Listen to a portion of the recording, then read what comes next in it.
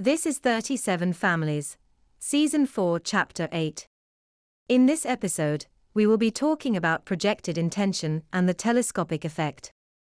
In past episodes, we talked about how the spatial and emotional objects of consciousness of a social actor have analogues within their lateral alters' lives, such that a stacking is produced of projected intentionality.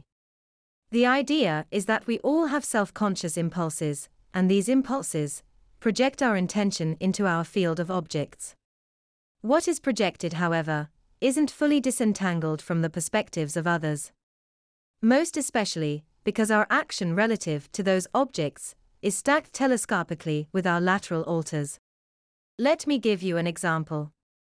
Let's suppose for a second that you were to leave your home and drive 100 kilometers away without intention or goal. Now, the purity of your action spatially, that is, the extent to which you maintain no objective or goal, is the extent to which that action is freed from the perceptions of others. Which is to say, that your perceptions are delimited by the extent to which you maintain a goal, or intended destination.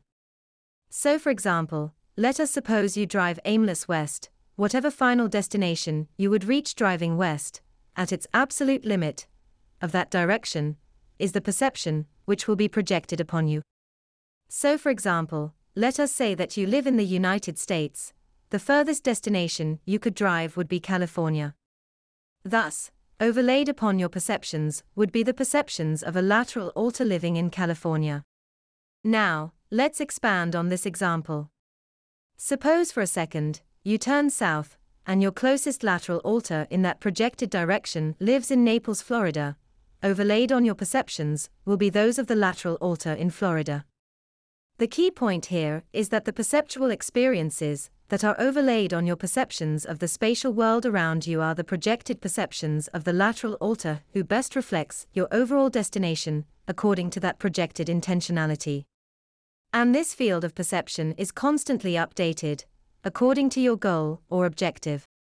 That being said, most of us, living in a pattern of routine or habit, live within a particular radius of activity which demonstrates repetitious patterns of intention or goal direction. Thus, these perceptions of our lateral alters are hidden to us in the moment, being concealed by our particular objects of consciousness of spatial and social emotional relevance. Now, what does this tell us about perceptual experiences and the world as a whole?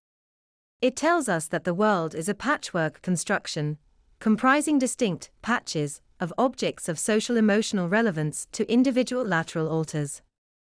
These patches of perception are overlaid upon themselves, such that decision-making among cousins or lateral alters, those who are part of lineal lines, are optimized by orientation.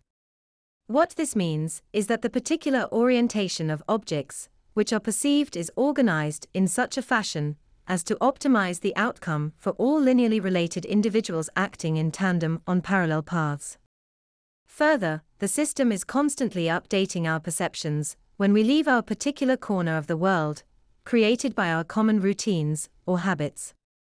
Thus, in order to truly witness the interrelation of our perceptions with our intentions, and the projections of our lineal alters, one must escape the domain of those routines and habits. In effect, in the ordinary course, we all exist in a bubble of consensuality, which is overlaid upon the corresponding bubbles of our lineal alters, which renders our perceptions robust. But if you escape the localization of those routines and habits, you can see the independent layers spatially segregated by time or location. That's the end of the podcast for today.